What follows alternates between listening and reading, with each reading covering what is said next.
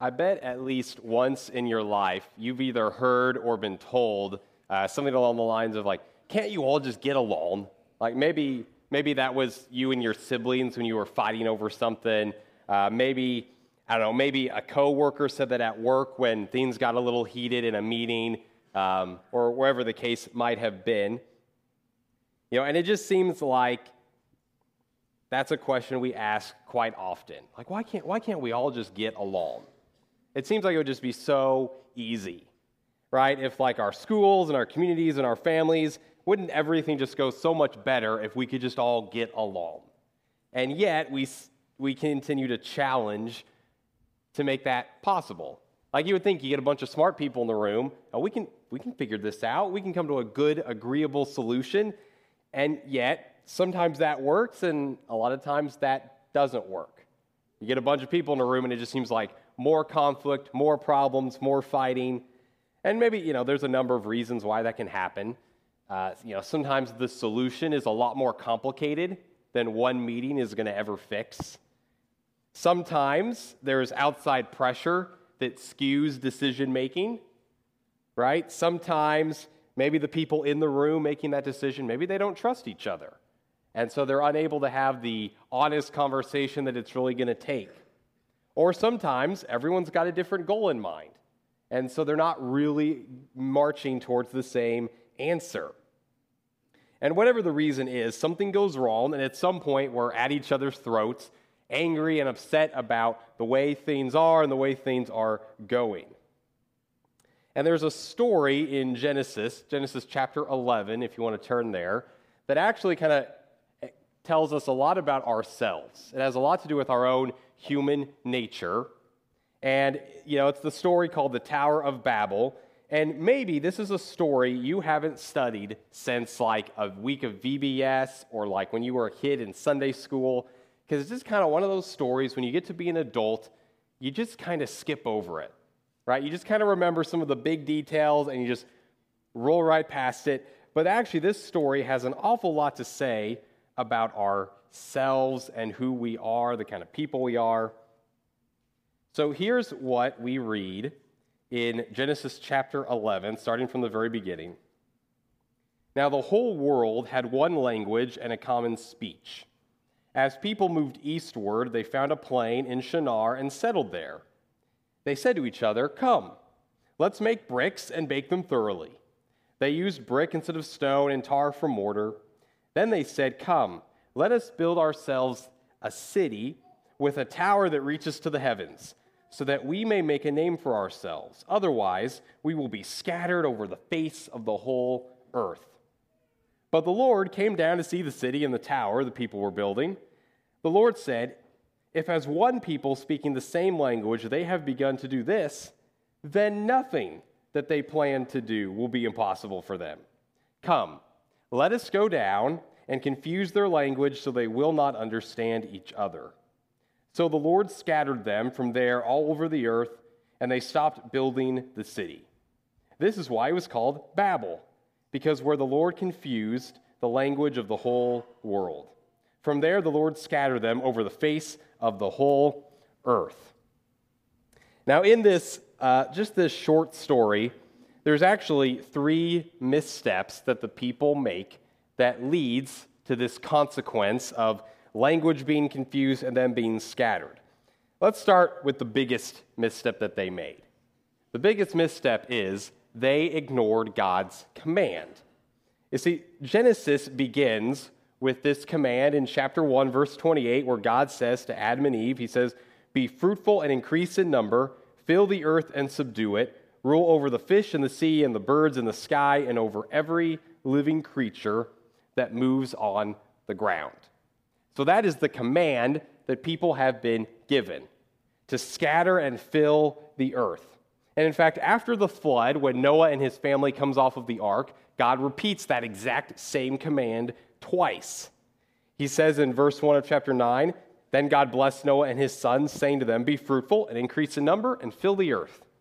And just a few verses later, 'As for you, be fruitful and increase in number, multiply on the earth and increase upon it.'" So there's this role that they're supposed to scatter out across the entire planet, And then we get to chapter 11, and they don't. In fact, they do the exact opposite. I mean, they even say that's why they want to build a city. They even say, let's build a city so that we won't be scattered. So they completely ignore God's command that he gives in Genesis. So the problem's not exactly that they're choosing to build a city, it's why they're building that city.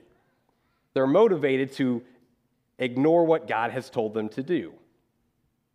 Now, back when I was in grade school, I kind of had this routine. My grandpa would pick me up after school, and my routine was to avoid the traffic of car pickup. I would just walk about a block and a half from the school, and there was this one corner intersection where my grandpa would park his truck every day. I would meet him there, and he'd take me home.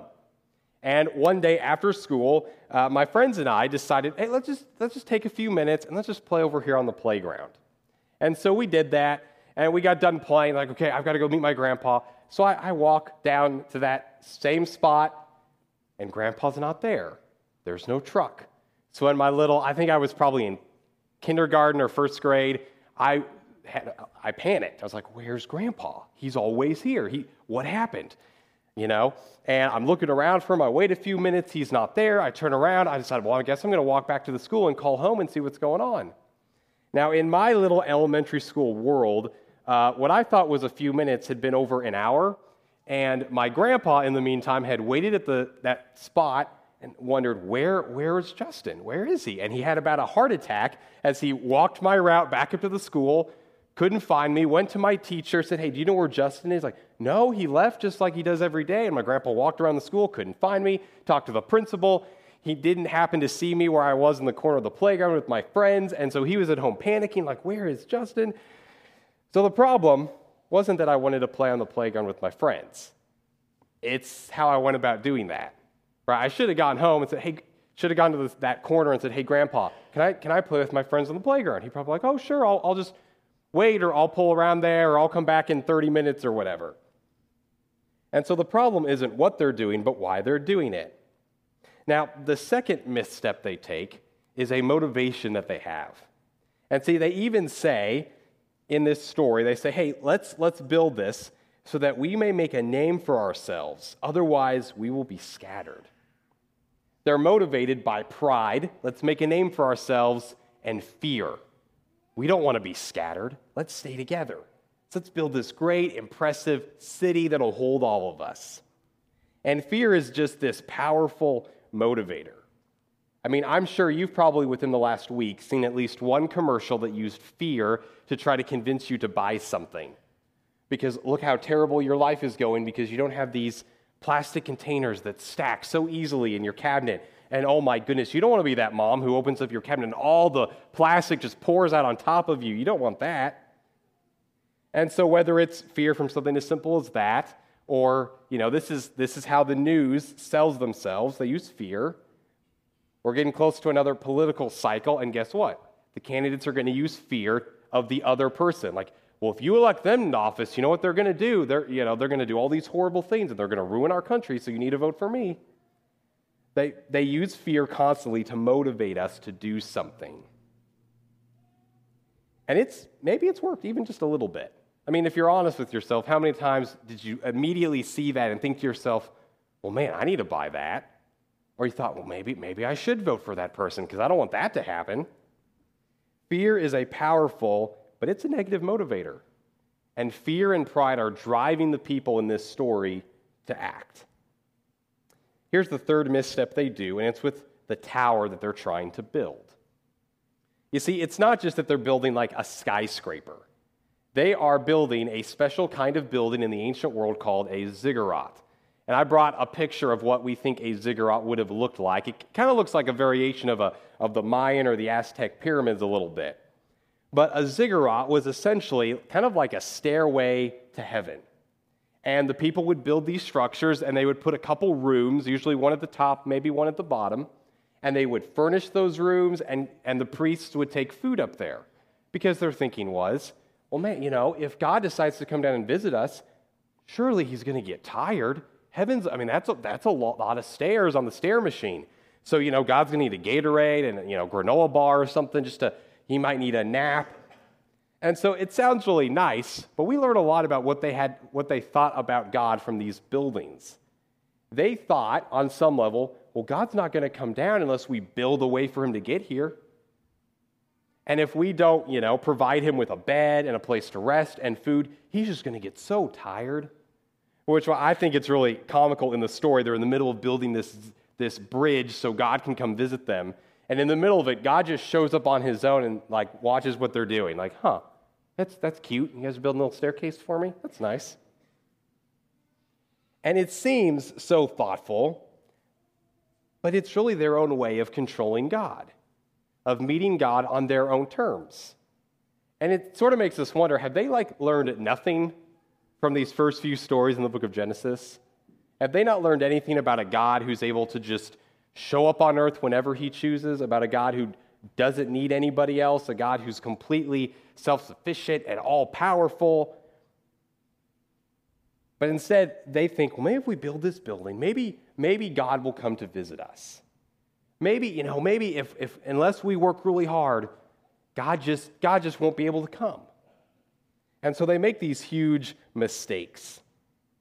And the consequence of those different actions, is this sin that begins to result in everybody having a different language. And so what we find is the consequence of sin in Genesis chapter 11 is we have a communication problem. Now we can't really talk to each other very well. And we don't just miscommunicate when we speak different languages. We miscommunicate when we have different goals, when we have different motives or the wrong motives. And we miscommunicate when we try to control God and we try to control each other with our actions and our words. But let's be honest, even when we can all speak the same language, we still miscommunicate, don't we? I mean, how many times have you had to say, I know that's what I said, but that's not what I meant, right? Or you say a word and somebody hears it differently than what you intended. See, the answer isn't just, well, let's just all speak the same language, because even then that doesn't work. So we need a solution to that problem. And we begin to see God's grace in this story, even when he confuses their language. Because the irony is God confuses their language, and then they actually obey him.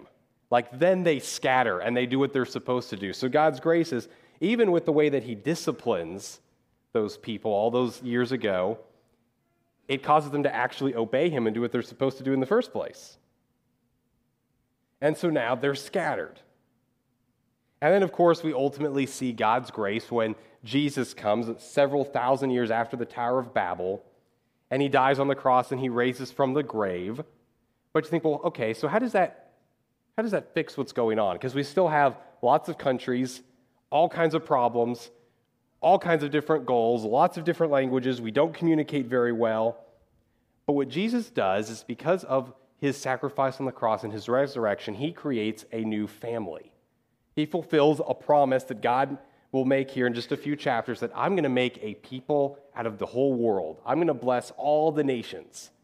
And what we see God do is he doesn't just give us all a language and make us all speak the same thing. Instead, he puts us all together as one family, and he gives us a common goal and a common purpose through Jesus. And we even see this in the book of Revelation. When the Apostle John sees a glimpse of heaven, he notices that there are people worshiping God from every tribe and tongue and nationality, speaking every kind of language. Well, how's John supposed to know that? My guess is because he's listening. And he hears people worshiping God with all these different languages, in all these different ways. And so this is a message that everybody needs to hear in every single language, that God has come to make us one united family. And in fact, there's a moment in the New Testament where we begin to see God start to change this problem. It happens in Acts chapter 2. A follower of Jesus named Luke is recording the history of the early church, and he writes in chapter 2, he says this: "Now there were staying in Jerusalem God-fearing Jews from every nation under heaven. When they heard this sound," that's the sound of the coming of the Holy Spirit, "a crowd came together in bewilderment, because each one heard their language being spoken. Utterly amazed, they asked, Aren't all these who are speaking Galileans? Then how is it that each of us hears them in our own native language? Parthians, Medes, and Elamites, residents of Mesopotamia, Judea and Cappadocia, Pontus and Asia, Phrygia and Pamphylia, Egypt and the parts of Libya near Cyrene, visitors from Rome, both Jews and converts to Judaism, Cretans and Arabs. We hear them declaring the wonders of God in our own tongues. Amazed and perplexed, they asked one another, "What does this mean?" I'll tell you what it means. It means God is rolling back the Tower of Babel. And he does that by using the Holy Spirit so that Jesus' first followers, who did not go to language school, they did not, know multiple languages. They probably knew one. And he uses them to speak a message that everybody hears and everybody understands. So God doesn't fix our communication problem with a common language, but with a common message. And he uses us to communicate that message across different cultural boundaries and language barriers. And that's the message that Jesus Christ is now the Savior and the King of the world. And that's a message everybody needs to hear, no matter where they're from or what language they speak or how they think. Everybody needs to hear that message. So how can we be a part of God's solution? How can we be a part of that common message? Well, let's take each misstep that those people did in Babel and change it from a misstep into a next step towards Jesus. So let's start with that first one. The first misstep is they ignored God's commands, right? So that would be the obvious answer would be, oh, well, then we should obey God's commands, right? If you've been a Christian for any length of time, that seems pretty basic. Like, yeah, let's just do what God says. But you'll probably know, like I do, it's kind of hard sometimes to obey God, isn't it? Little tricky. So somebody created this tool. And this tool is called the 5 levels of obedience. And I'm just going to give them to you because I think it's kind of helpful in our discipleship. So level 1 is, I'll do what I want. Just, God doesn't matter, I'm going to do whatever I want. Level 2 is, if God gives me what I want, then I'll give him what he wants. Right? So it's like, it's a little bit of a trade. All right, God, if you want me to do this, you better do this instead. Level 3, I'll give God what he wants as long as he meets my needs. So you move from just what you want to recognizing, okay, God will take care of what I need. So if I obey God, he'll take care of my needs. Here's level 4. I'll give God what he wants, believing in faith at some point I'll get what I need and want. So the step here is you recognize that it may not be immediate, it may take a while, but eventually, if I obey God, he'll help me out. But here's level 5. I'll give God what he wants. You no longer expect or require him to necessarily do anything for you. So there's these 5 levels. So which level would you honestly put yourself at? And maybe it depends on the thing. Maybe on some things, if God asks, you're like, I'll absolutely do that, God. But maybe for other things, like, if you want me to do that, that's pretty tough, God. If you want me to do that, you're going to have to help me out. Like, I'm going to need to see some payment by tomorrow. So how could you grow in whatever level of obedience you're at to that next level? How could you trust God with obeying him and work towards that place of just being able to say, God, whatever you need, I'll do it. Or like that hymn says, wherever you lead, I'll go. How can you get there? So the second misstep that we find is their motivation. They had this motivation of pride and this motivation of fear. And so, of course, how can we change those motivations to have the right kinds of motivations? And Jesus, throughout his teachings, he gives us quite a few motivations to replace pride and fear with. He talks a lot about love, and he talks about hope, and he talks about grace and truth. And I was just kind of, researching this to see in the world of like psychology and motivational science and leadership, has anybody picked up on this? And I found a couple of really interesting articles. There is a journal article from the Journal of Emerging Leadership titled, Love as a replacement for fear in the workplace. And just talks about that, how to not motivate your employees with fear, but instead to use love. I found another article from the Wharton Business School that asked this question. They did this huge study trying to answer this question. Does fear motivate workers or make things worse? I'm going to spoil the journal here. You don't have to go read the journal article. I'm going to spoil it for you. They discovered fear makes things worse. Probably not a big surprise. But what I found shocking is at the end of this article, their suggestion to employers and managers and CEOs, they said, based on our research, we have found that hope is a far better motivator than fear. And I just kind of found that interesting, because as I think about the words of the New Testament, I think about what Paul writes in Romans 8, for in this hope we were saved, not hope that is seen is no hope at all. Who hopes for what they already have? But if we hope for what we do not yet have, we wait for it patiently. Paul seemed to think, hey, hoping for what God is going to do in the future, what he's promised, that's a great motivator. With that kind of hope, we can wait patiently for what God's going to do next. And John wrote in his first letter, 1 John 4:18, there is no fear in love, but perfect love drives out fear. And so the Bible talks so much about different kinds of motivators for us as God's people. That we don't do things because we are afraid, and we don't do things to build a name for ourselves.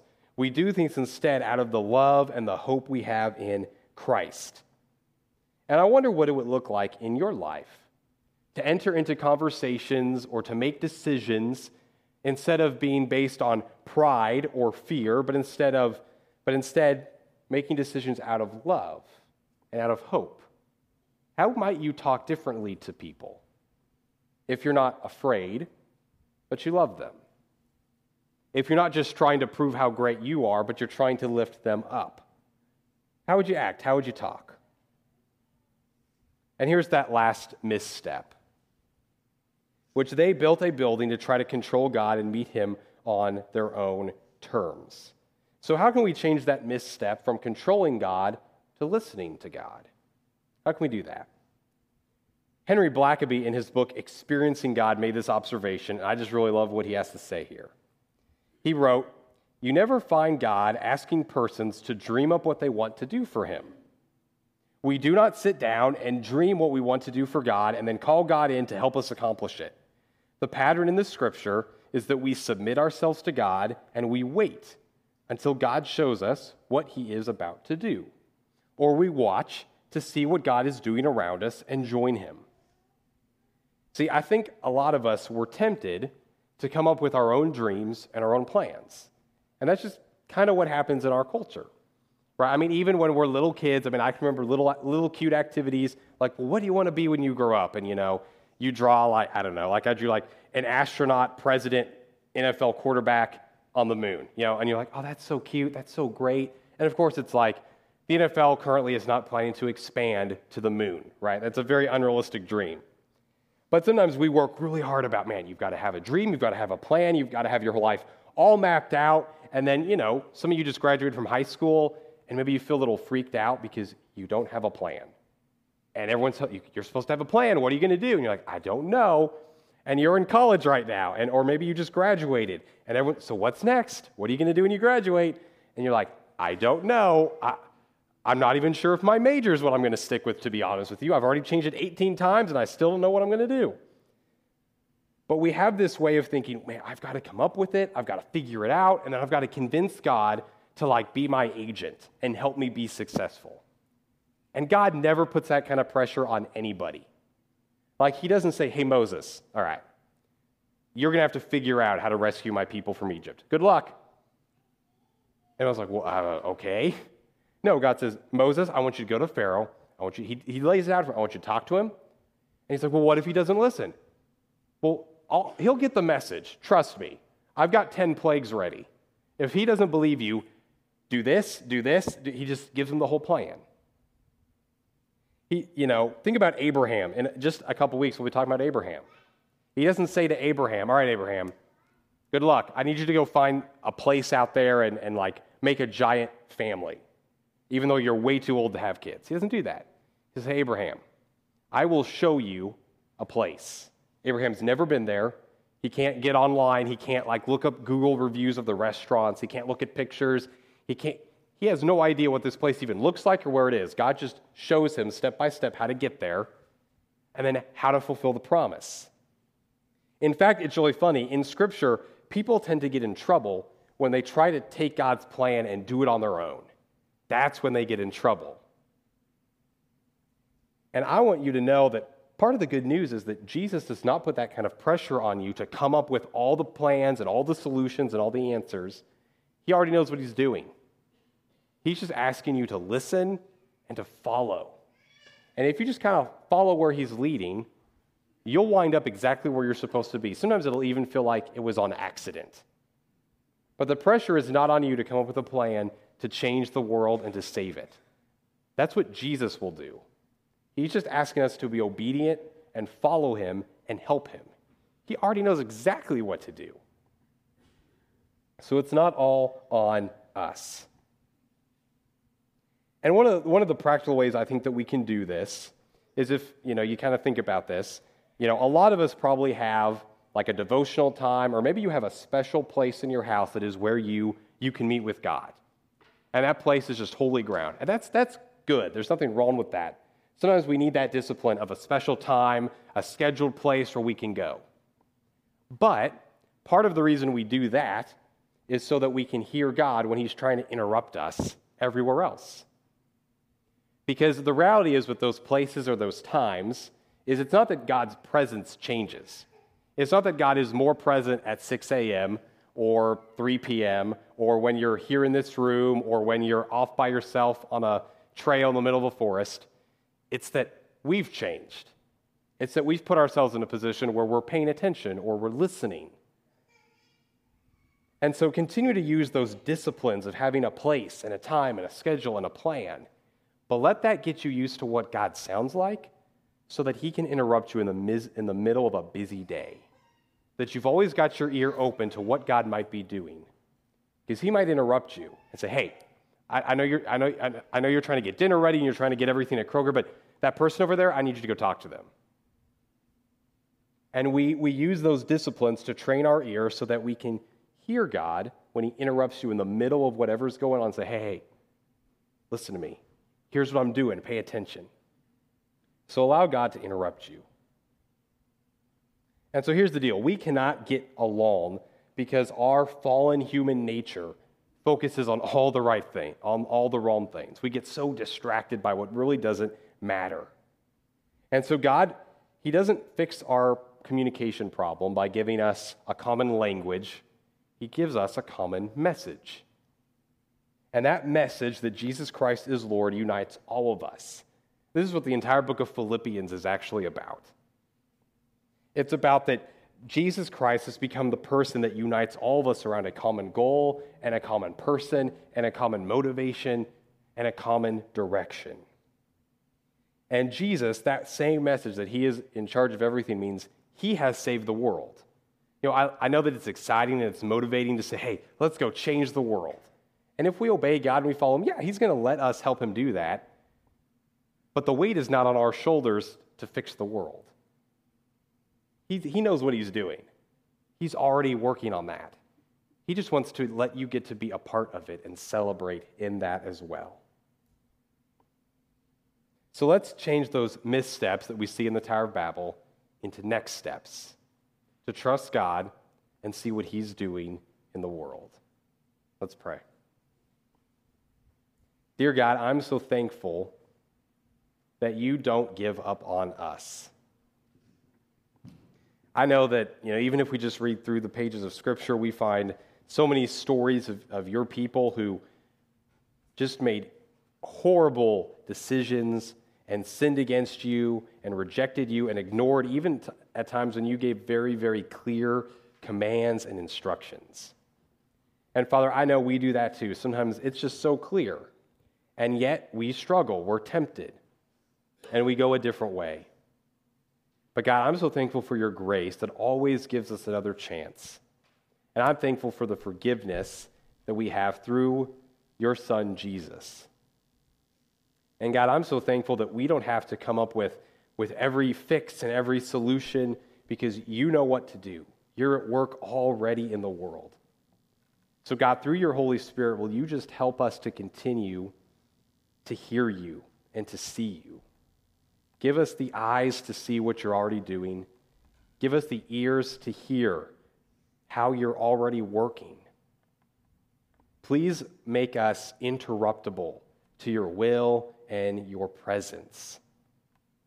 And God, help us to continue to share that message into all of the world. That message that is turning people from all kinds of different nations and ethnicities and languages and backgrounds and making us into one family through Jesus. I thank you for all of this that you've already done and that you're in the middle of doing and that you will continue to do. And I say all this in the name of your Son, Jesus. Amen.